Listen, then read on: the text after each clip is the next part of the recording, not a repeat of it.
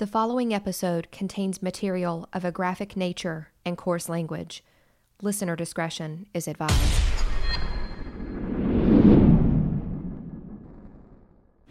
I was just wondering how you're going to be, at 9:30 tomorrow morning. Are you prepared? I'm prepared. I'm all right. I'm all right with it. And how? I'm all right with it, but like I said, remember, let them know that I know that the cops knew who I was. After Richard Mallory died, I left prints everywhere, and they covered it up. And let me kill the rest of those guys to turn me into a serial killer. I know they did, because I was no professional serial killer or anything, or murderer, or whatever you want to call it.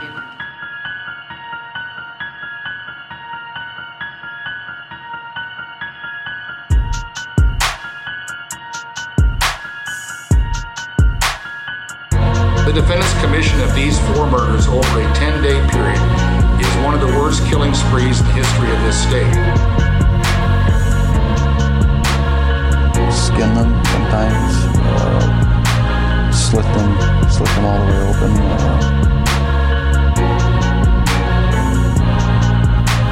I'm here looking for the spirits of anybody that still remains. I have a device in my hand. If you would like to talk to it, please come forward. Tell me your story. Maybe I should have killed 400 or 500 people, then I would have felt better.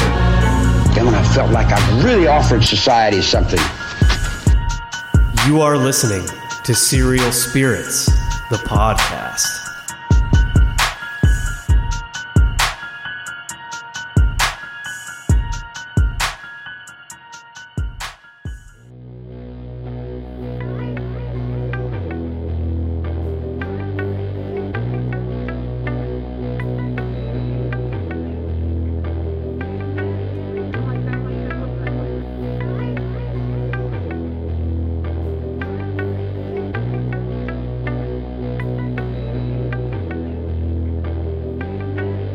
Guys, welcome to another episode of Serial Spirits, the podcast. It is me, your host, Brendan Shane. With me, as always, is the beautiful, the lovely Annie Weebs. How are you, Shay Bay? I've been hot, Annie. It's been super, super hot here in Huntington, West Virginia. I mean, unbelievably hot. Yeah, but you know what? It's officially August now, which means we are just 2 months away from Halloween month, right? Yeah. Oh, yeah. And it's going to get crisp and clear. And we just put a new screened-in porch in our backyard, so it just makes it better. So we are preparing for Halloween in our own way. You guys, keep wearing your mask. Don't mess up Halloween 2020 for us. It's on a Saturday. It's a full moon. This is a very important Halloween, guys. Very, very important. And also, I just want to make note that we have something special in lieu of Mothman Festival getting canceled this year. Oh, yeah, we do. We're going to be putting out something special for you guys because you know how we normally do a Mothman episode after the weekend. We talk about or recap it and talk about, all the stuff we experienced, the things we saw. Well, this year, it's not happening. And we were supposed to do that podcasting event with Hillbilly Horror Stories. Yes, we were. We're putting together something special for you guys, so make sure that you get prepared for that because it's going to be fun. Shay, you're such a tease. Why don't you give them a little, just a little hint, just one little hint, not too much. Injured cold. Oh, yeah. Dun, dun, dun. Dun, dun, dun. That's enough. Mind right control. there. Yeah. Leave it there. Mind control. So yeah, guys. So before we get into today's episode, which I don't even know, I know Annie's got something great cooked up for us here. No pun intended. But before we get into that, guys, let's give a shout out to our patrons, Bethany Hammondtree and Cool Scout 09. Thank you for being supporters of Paranormal Warehouse and the Serial Spirits podcast. You can go to patreon.com/Paranormal Warehouse to become a patron. Annie, what are we getting into today? So Shay, because we're getting close to Halloween month, I want to bring you guys an article that I wrote last year around Halloween for Living Paranormal magazine. They asked me to comprise my list of my top 10 serial killers. And I know that sounds a little morbid, but I did a lot of research for this one. A lot of writing went into it.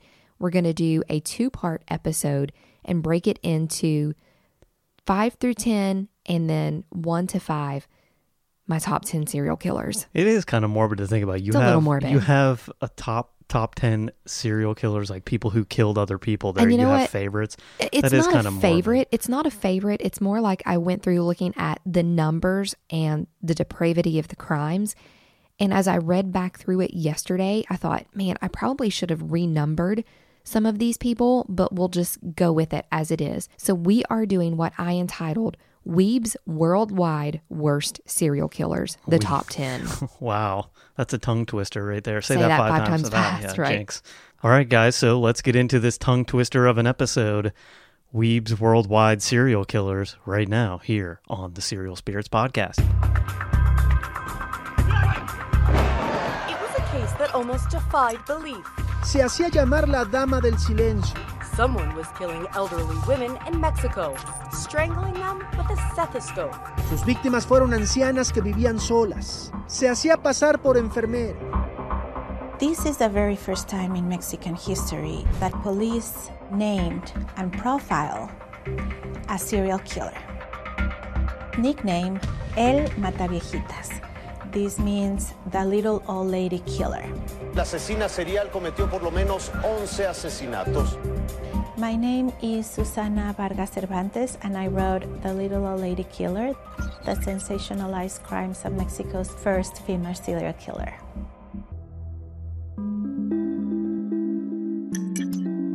Police came up with a profile of the little old lady killer.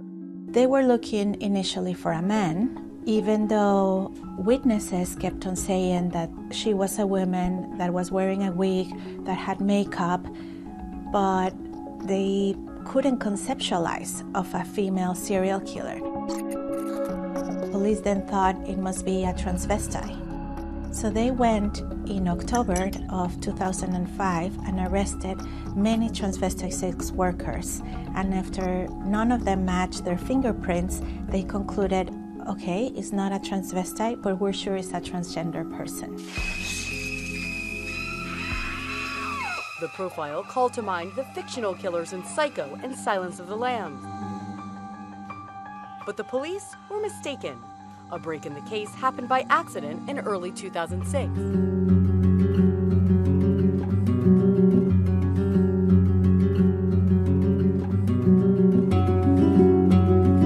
Number 10, Juana Barraza, aka Lady Luchadora, or the Old Lady Killer. Juana Barraza was a female professional wrestler and serial killer who was sentenced to 759 years in prison for the murders of over 40 elderly women in the late 1990s and early 2000s in Mexico.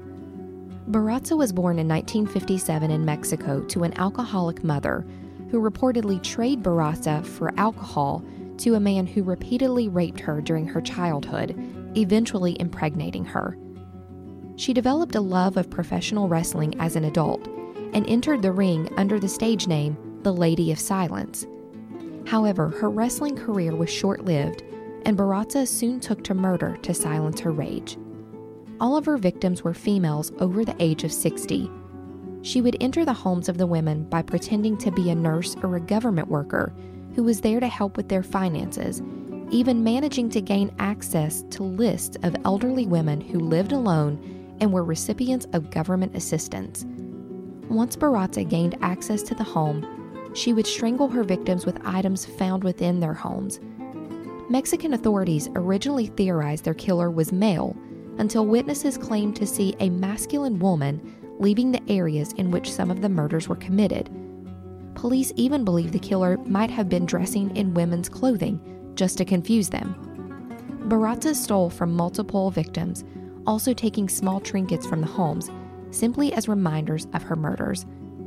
Barraza's run ended in 2006 when she was spotted leaving the scene of the murder of landlady Ana Maria de los Reyes Alfaro and was picked up by police in the same neighborhood. In 2008, Barraza was tried for the murders of 30 victims. She was found guilty of 16 of those murders, along with 12 robberies. Barraza attributed her crimes to her hatred for her mother, stating she believed she was helping society by killing them. Although Barraza was sentenced to 759 years in prison, she will be paroled regardless of her sentence in 2058 when she turns 100 years old.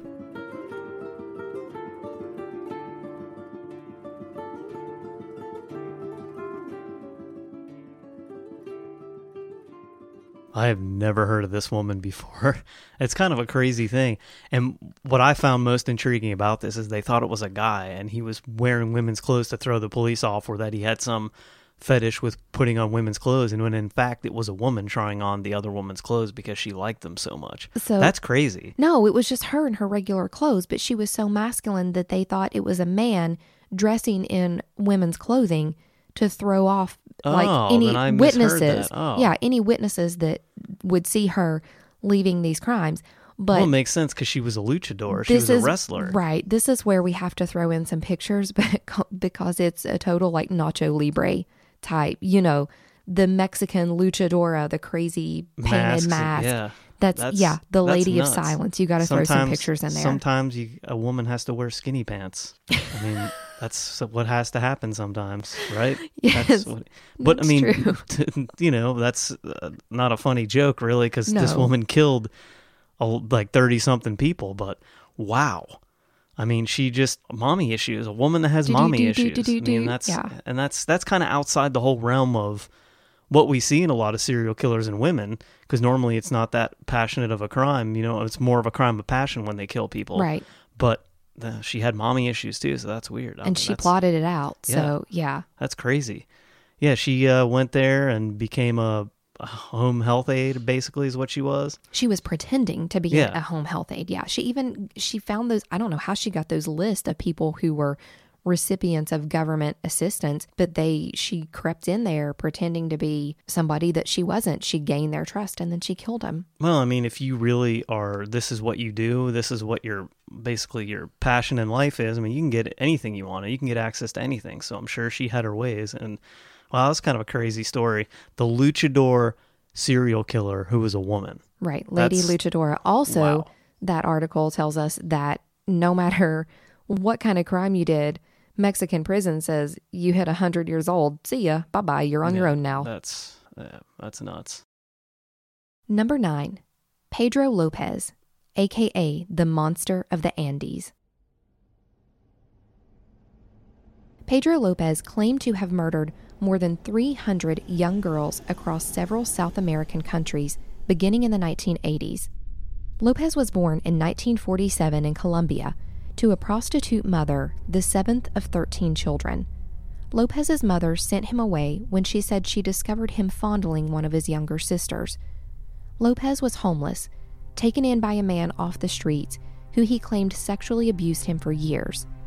He was later adopted by an elderly American couple, but ran away and took to the streets again. By the time he was 18, Lopez made a living by selling stolen cars and was sent to prison. Here, he claimed he was gang raped repeatedly, and his murderous ways began. Lopez stated that before he was released, he chased down and murdered each of the men who had raped and sodomized him while incarcerated. After his release from prison, Lopez turned his attention to young girls. He claimed that by the late 1970s, he had murdered at least 100 children. In 1978, Lopez was caught abusing young girls by a local South American tribe and was ordered to be executed. But an American missionary living amongst the tribe convinced the locals not to kill him, but to turn him over to authorities. Lopez was arrested, but once the missionary was gone, the police released him. He moved from Colombia to Ecuador, where his murders continued. Lopez later stated that he preferred young girls in Ecuador because they were, quote, more gentle, trusting, and innocent. In 1980, Lopez was arrested once again after a failed abduction. During his questioning, he confessed to murdering more than 300 children. The police hesitated to believe the staggering claims until a flash flood washed out a mass grave containing many of Lopez's victims, all young girls. He later led police to an additional 53 graves. Lopez went to trial for the murders of 110 children and was found guilty but legally insane and sent to a psychiatric facility. In 1998, Lopez was released from the psychiatric facility back into society and vanished. As of today, no one knows the whereabouts of Pedro Lopez, aka the Monster of the Andes.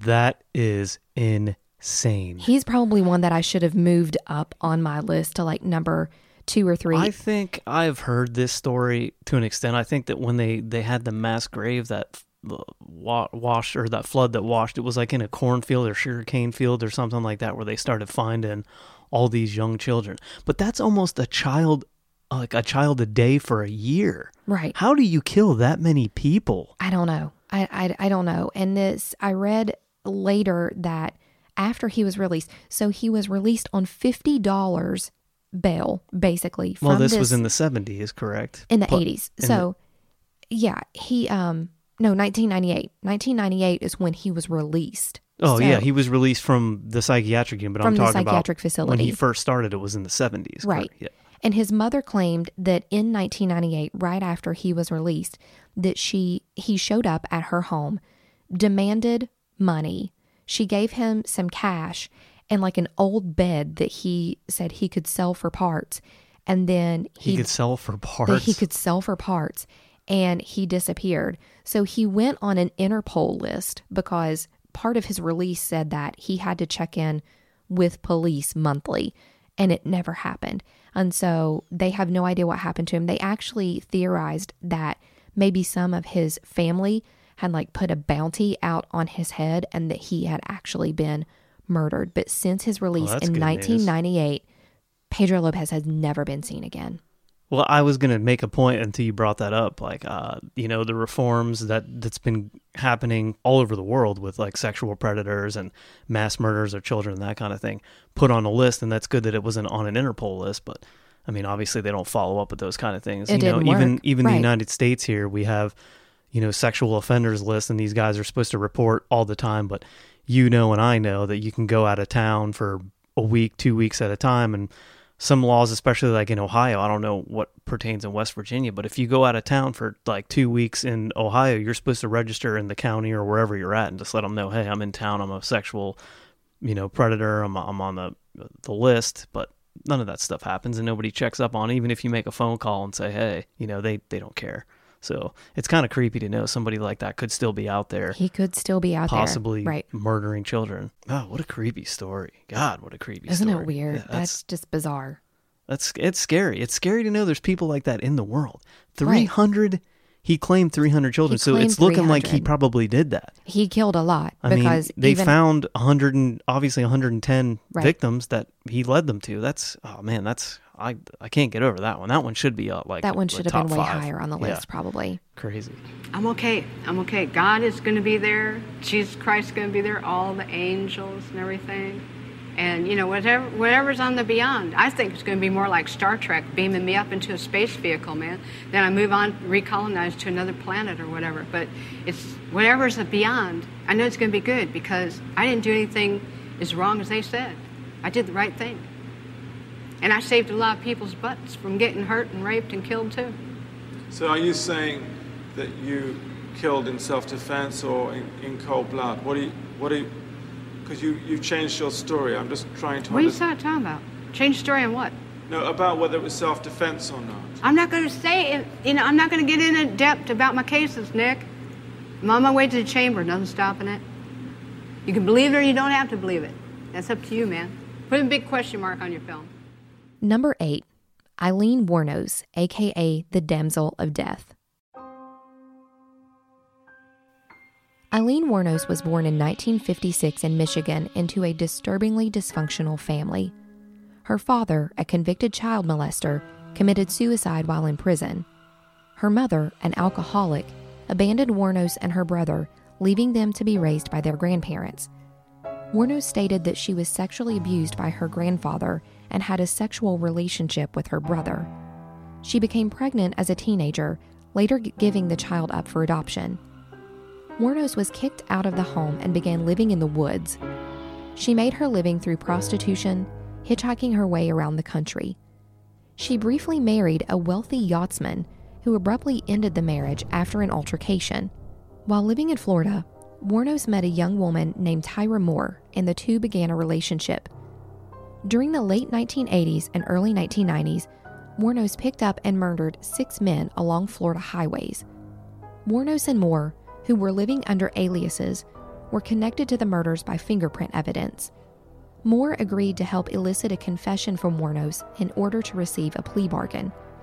Wuornos accepted full responsibility for the murders.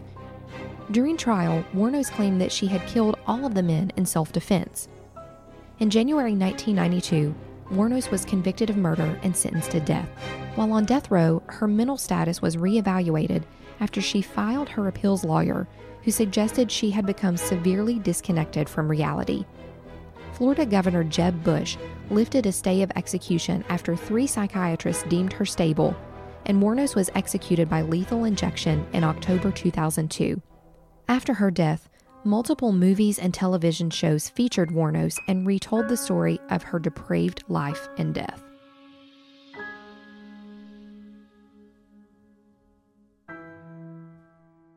Shay, this is one that a lot of people know, probably most notably because Charlize Theron played a movie, I believe it's called Monster, and she transformed herself into Eileen Wuornos, and it was freaky. Yeah, and even Christina Ricci kind of looks like the Tyra girl that she was with. Right. It's crazy how much they do. And this is a really intriguing movie. Her character, her story is intriguing in itself because she was a victim of so many men, and that's what they tried to say, that these were innocent men that she killed. But I honestly think, I think the first story, or the first time she killed somebody was because she was almost, the guy wanted more, and she said, no, you only paid this amount of money, and then he turned around and ended up raping her with a pipe or something, and she killed him. And I think after that, she just got a taste for that sensation of killing somebody, that's why she started on this killing spree. But I honestly do think that she was a victim of her first victim. She was a victim of circumstance. She was a victim her whole life. Right. But I mean, there's no rhyme or reason for why she did what she did, but she sounds like she had a very tough upbringing, a tough life that was full of sexual abuse, full of, sexual promiscuity. And it's really sad, the upbringing that she had, that it led to this. But it also, I know people who've had very tough childhoods that don't turn out to be serial killers like this. And I think at the end, the motive ended up being robbery so they could keep going on this spree all across the country. Right. And to get to the whole side of her mental state, if you sit down and watch hours of her videos, she is a Looney Tune. She is, right. And she gets convicted in all these different states for the death penalty, and she goes off on the judges and some of these trials she's in. She's a Looney Tune. I think eventually when they told her she was going to get executed, she just accepted it. I think she wanted it. I think she did too, in a way.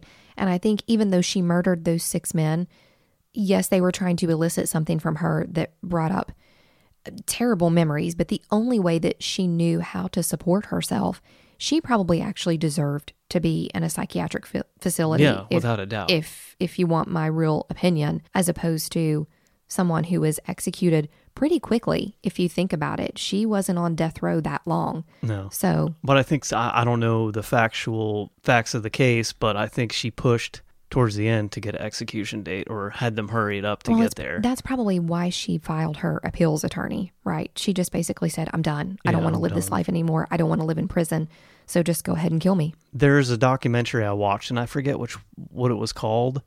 I think it was either Oxygen or it was on Hulu, like ID on Hulu. But she had this friend who got her remains or whatever. This woman was her friend and confidant the whole time she was in prison, because I think she was a Christian who came and tried to convert her, and eventually Eileen became a Christian and would preach all this stuff all the time. And this woman, I think she left everything to this woman, and she has letters and she has her childhood stuff. She had a really tough childhood, and it's really sad to see this kind of stuff happen, but this is what happens. People turn into monsters because their parents aren't there. You know what I mean? She was molested by her dad. Well, she wasn't molested by her dad. She was molested by her grandfather. But her dad was a sexual predator. Right. Her dad killed himself in prison because he was a sexual predator. Her mother was a drunk who didn't care and just gave him away. That's sad. She needed help a long time before she was even put in the prison system. She did. In the summer of 1977, New York lost its mind. We had a blackout in which 3,000 people were arrested. You know, it was a very, very different time, and people were afraid to walk around. The city is preoccupied with the killer who in one note signed himself the Son of Sam. Most of the victims have been young women with shoulder-length dark brown hair who were gunned down as they sat in parked cars or walked the sidewalks of the Bronx and Queens. I ran down. By the time I got down, she was dead in the street. Number 7. David Berkowitz, a.k.a. the Son of Sam. David Berkowitz was an American serial killer who confessed to the shooting deaths of 6 people in New York City in 1976. Berkowitz was born in 1953 to Betty Broder and Joseph Kleinman. Kleinman, however, was married to another woman with a separate family and forced Betty to give Berkowitz up for adoption. His adoptive parents changed his name from Richard David Falco to David Richard Berkowitz. Berkowitz was a troubled but intelligent child who lost interest in school, was described as a bully, and became obsessed with arson and petty theft. In 1971, Berkowitz joined the Army and served in South Korea, eventually receiving an honorable discharge. After leaving the Army, he located his birth mother, discovering the secrets of his childhood. Berkowitz alleged that he began his crime spree on Christmas Eve 1975, when he claimed he stabbed 2 women. In July 1976, shootings began throughout the city, many of the victims dark-haired women accompanied by their boyfriends. After the 6th shooting, the killer began sending taunting letters to the police, calling himself the Son of Sam. The letters were riddled with misspellings, questioning the aptitude of the killer. Shay, I'm going to read one of the letters to you that was sent to authorities by the Son of Sam, and it says, quote, "I am deeply hurt by your calling me a women hater. I am not, but I am a monster. I am the Son of Sam. I am a little brat. When Father Sam gets drunk, he gets mean. He beats his family. Sometimes he ties me up to the back of the house. Other times he locks me in the garage. Sam loves to drink blood. Go out and kill, commands Father Sam. Behind our house, some rest. Mostly young, raped and slaughtered, their blood drained, just bones now. Papa Sam keeps me locked in the attic too. I can't get out, but I look out the attic window and watch the world go by. I feel like an outsider. I am on different wavelength than everybody else, programmed to kill. However, to stop me, you must kill me. Attention all police. Shoot me first. Shoot to kill or else. Keep out of my way or you will die. Papa Sam is old now. He needs some blood to preserve his youth. He has had too many heart attacks. Too many heart attacks. Shoot me, it hurts, sonny boy.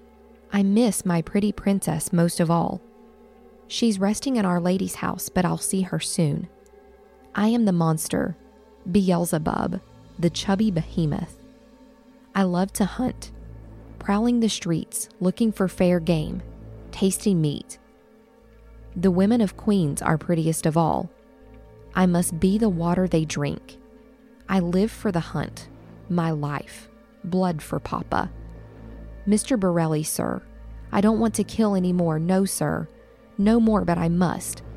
Honor thy father. I want to make love to the world. I love people. I don't belong on earth. Return me to Yahoos. The people of Queens, I love you. And I want to wish all of you a happy Easter. May God bless you in this life and in the next, and for now I say goodbye and good night. People, let me haunt you with these words. I'll be back. I'll be back. To be interrupted as bang, bang, bang, bang, Yours in murder, Mr. Monster.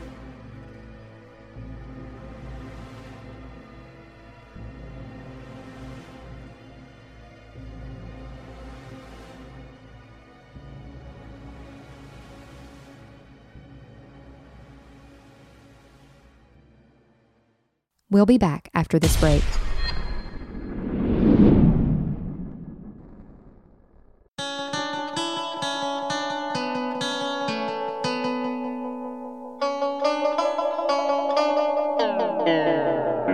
Hey guys, I'm Jerry. And I'm Tracy. We are the host of Hillbilly Horror Stories. What we do every week is we tell you mostly paranormal stories, and then we throw in a couple of unsolved mysteries, maybe a little bit of true crime if it's creepy enough. And the beauty of this is that Tracy doesn't know the show, correct? This is correct. Never do. So then what happens when you don't know the show? I'm just as surprised as anybody else is. And that's the beauty of what our show is. We basically get the same reactions out of Tracy as what the listener at home is getting, and I think that's been a success to our show so far. Yeah, I think it works. We also use our show to promote mental health awareness and suicide awareness every show, so we get the added bonus of trying to help people out while you get to listen to paranormal shows. Amen, and that's what's important to us. So please subscribe to Hillbilly Horror Stories wherever you listen to your other podcasts.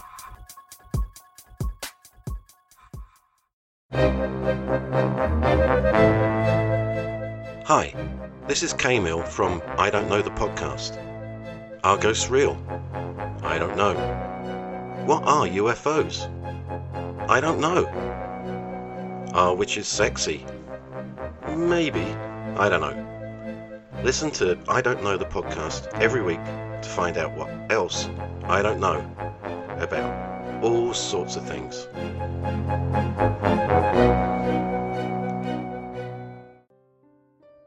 Good evening, friends. I'm Emma, the host of the True Crime Witch podcast. Join me every other week as we delve into everything murderous, mysterious, and downright macabre. You can find the podcast by searching the True Crime Witch podcast on all of your favourite podcast apps, and search for us on social media just using the True Crime Witch. Hope to see you there.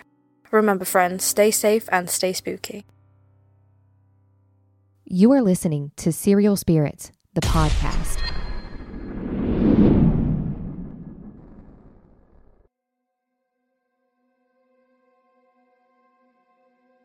Shootings and letters continued until the summer of 1977.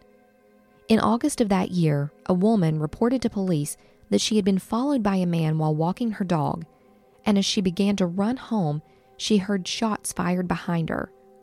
Berkowitz's yellow Ford Galaxy was spotted in the area, and police began to investigate. Upon searching the vehicle, police located a rifle, a bag of ammunition, maps of multiple crime scenes, and a threatening letter addressed to the head of a local task force. On August 10th, Berkowitz was taken into custody. When questioned by authorities, he confessed to them all, but stated that a demon-possessed dog named Harvey spoke to him and told him to commit the crimes. He also stated that he had been part of a satanic cult, and the killings were part of a ritual. Berkowitz later recanted the demon dog story, but stood by his claims of cult involvement. Berkowitz received 25 years to life for each murder, but was eligible for parole after serving 25. He is currently incarcerated at Shaw Gunk Correctional Facility in New York, where he has written numerous books on his conversion to Christianity and contributes to academic projects relating to the study of the criminal mind.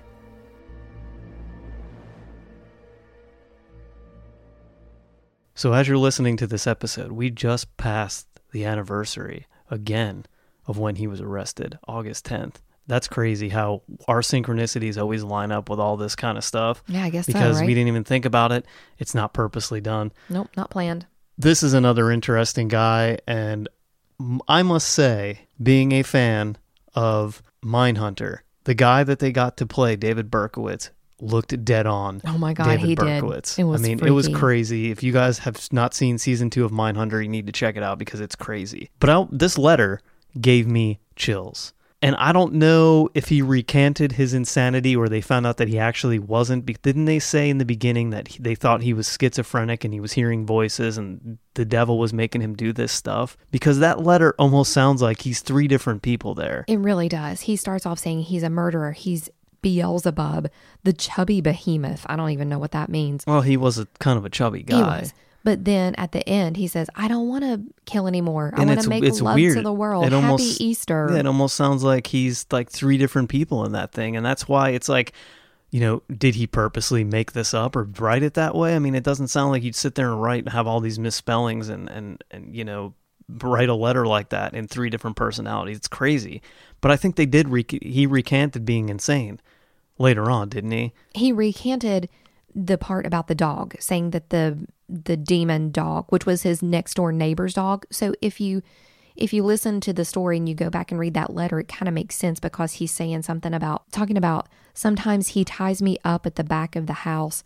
Other times I'm left out behind the garage. That is where the neighbor's dog was that he says spoke to him, this dog Harvey. He recanted that story later. So what did he think, that the dog was telling him to kill people because the dog hated people so much that he was killing people for the dog? I mean, that's kind of sounds crazy to me, doesn't it? Well, he said the dog spoke to him first. The dog was possessed and the dog told him to do it. But then he recanted all of that, and then later on became this Christian who wrote all of these books about his conversion to Christianity. They all become Christians because they try to, I think it's just part of their ploy to make themselves look like they're reformed or that they're better people, because I think eventually they do have remorse for their crimes. But at the end of the day, I think this guy was insane, and they do use him for studies for other serial killers, but he picked his victims at random, or was it random? He obviously had issues with finding out who he was. I mean, doesn't that sound similar to Ted Bundy? Ted Bundy also found out the same kind of thing, that he had this mismatched family and this secret that was told, and maybe the women he was picking out resembled his mother, his birth mother, or something like that, couples, and he's like, oh well, she was with some guy who told her to give me away. I don't know if they ever came up with that motive, or that was ever part of what they discovered about this guy. It sounds like he snapped after he discovered his birth mother and the fact that they just gave him up because they didn't want him. Yeah, right. He was, out of wedlock, and he was part of an affair. So yeah, so if anybody, is into the Son of Sam, this is where the infamous term Summer of Sam came from, because it was a fear that whole summer that something was going to happen to people, and people were just scared to death that they were going to get killed by the Son of Sam. So this is another interesting story and another interesting serial killer. And Shay, think back to some very early episodes of Serial Spirits when we talked about the Cropsey killings in Staten Island around this same time. And they claimed that there were these cults that acted in all of these areas, and they kind of linked really loosely the Son of Sam to some of these cults that they said could have been responsible, all those children disappearing in around the Staten Island area. Yeah, well, I think he was just crazy and wanted to be something he wasn't. And I don't think he had anything to do with Satan. But who knows? Number 6, John Wayne Gacy, a.k.a. the Killer Clown. People want to know the truth and the honesty of it. If they want to be convinced or brainwashed into what they believe, then fine, then go ahead and kill me. But vengeance is mine, saith the Lord, because you will have executed somebody that didn't commit the crime. Those are the words of John Wayne Gacy, pleading innocence from death row at Menard State Penitentiary 13 years after being convicted of his crimes. The most notorious serial killer of our time. When they paint the image that I was this monster who picked up like these altar boys along the street and swatted them like flies, I said, this is ludicrous. But the jury didn't find it ludicrous.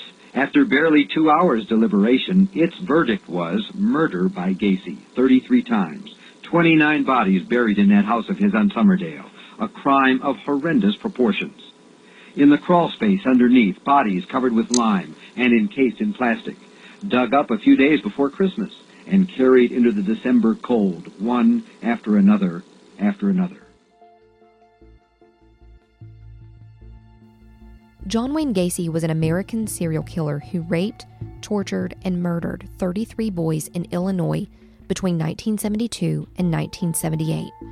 He earned the name the Killer Clown as he attended parties, parades, and fundraising events dressed in a clown costume, calling himself Pogo the Clown. Gacy was born in 1942 in Illinois into a Polish and Danish family.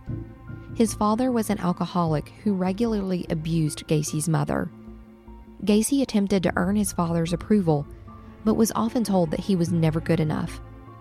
During his childhood, Gacy claimed that he was molested by a family friend, and Gacy himself was caught fondling a young girl. Gacy developed numerous health problems, including seizures, that routinely kept him out of school and in the hospital. As a young adult, Gacy became involved briefly in politics, then became an EMT, and eventually worked as a mortuary attendant. Gacy confessed that during his time as a mortuary attendant, he would regularly sleep in the embalming room. One night, while alone in the funeral home, he climbed into the coffin of a deceased teenage male and caressed his corpse until he went into shock. After leaving the funeral home business, Gacy attended business college, got married, and invested in fast food restaurants. He became well known throughout the town as a businessman and community contributor. However, his persona as a family man hid his real intentions, and Gacy's crimes soon began. In 1967, he committed his first sexual assault on a teenage boy. Over the next few months, his crimes continued as he would bribe the boys with alcohol and then force them to perform oral sex. Gacy even claimed that these acts were part of a, quote, scientific research experiment, for which boys would receive a $50 stipend for their participation. In 1968, one of his young victims contacted police after Gacy assaulted him, and he was arrested. Gacy was convicted of rape and sodomy and was sentenced to 10 years in prison. During his incarceration, Gacy became known as a model prisoner, even contributing to building a miniature golf course for the prison. He was paroled in 1970 after serving only 18 months of his 10-year sentence. Gacy, whose wife had filed for divorce while in prison, moved to Chicago after his release. Gacy married his high school sweetheart, Carol Hoff, and began to reestablish himself in his new community. He began his own construction company, PDM Construction.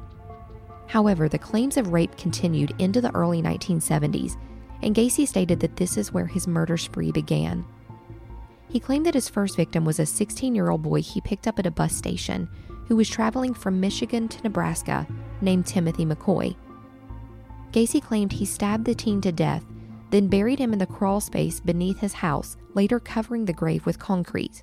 By 1975, Gacy had expanded his crimes, which he called cruising. Young men disappeared, including Gacy's own employees. In 1975, his second wife filed for divorce, and his cruising years became his most murderous time.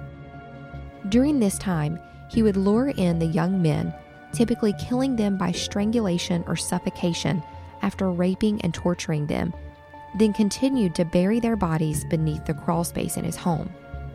By March of 1978, Gacy's signature killing style began to change.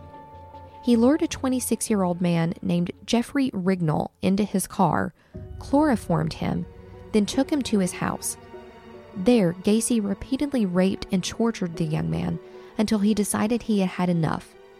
He then dumped Rignall in a nearby park, drugged but still alive. Rignall recounted the details that he could remember to police, including his abductor's car. By December 1978, Gacy's crimes became sloppy and began to fall apart.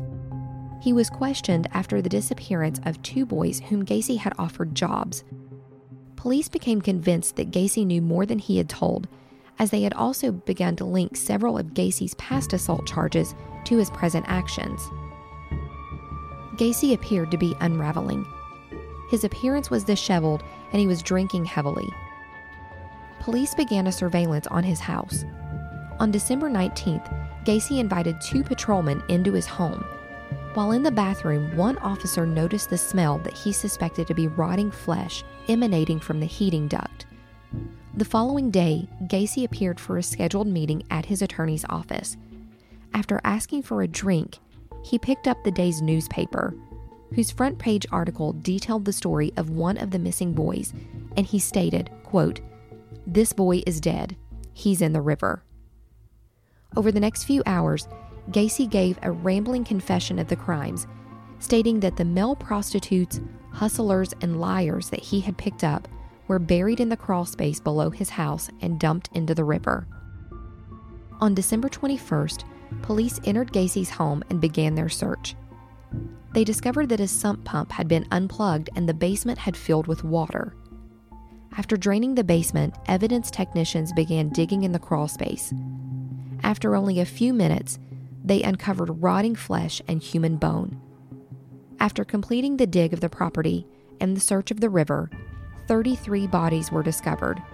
All but 6 were identified. In February 1980, Gacy was charged with 33 counts of murder. In March, the jury found Gacy guilty of all 3 murders and he was sentenced to death. He was transferred to Menard Correctional Facility in Illinois, where he remained on death row for 14 years.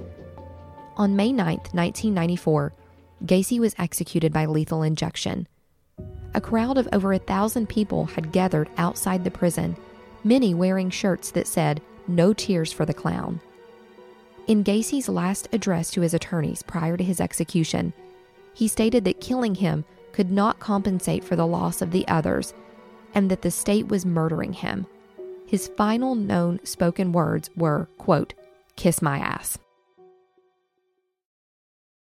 There's nothing scarier than a clown. You know, I've never had fears of clowns my whole life, but just imagine somebody dressing up as a clown to entertain children, and then this guy turns out to be a killer of young boys. I mean, that's just insane. Well, he was doing it to, gain their trust, and he was this person that the community thought was good. He was a businessman. Yeah, he just was a regular everyday guy. Yeah, and he, people would say that too. They would have these business parties at his house, and then they would go in there to use the bathroom or something. They were like, "Oh, it was a weird smell," and he would just blame it on the sewage in the area. So it was known that something was going on there for a long time. But everybody knows the story of John Wayne Gacy. He's one of the most famous serial killers of the 20th century, and I never knew what his final words were. But can you imagine sitting there looking at this guy as they're about to execute him, and he says, "Kiss my ass"? Right. I mean, that's creepy in itself. That is creepy. There was a video that I saw not too long ago, and it was when he was incarcerated the first time, and he was the cook of the prison, and they're interviewing him like it was a news story talking about prison cooks, and he was one of the top cooks in the state in the prisons, and they interview him, and he talks about all the different stuff that he does, and it's like, how did that happen? Well, I'm John Gacy. I'm from Waterloo, Iowa. And you're a man of some authority here. What is your title? Well, I'm first cook in the kitchen, and I run the morning meal and the afternoon meal in the kitchen. John, how long have you been here? I've been here now a year and about 2 weeks. Why am I asking how long do you plan to take up residence here? Well, I hope to be getting out sometime in May. Well, good.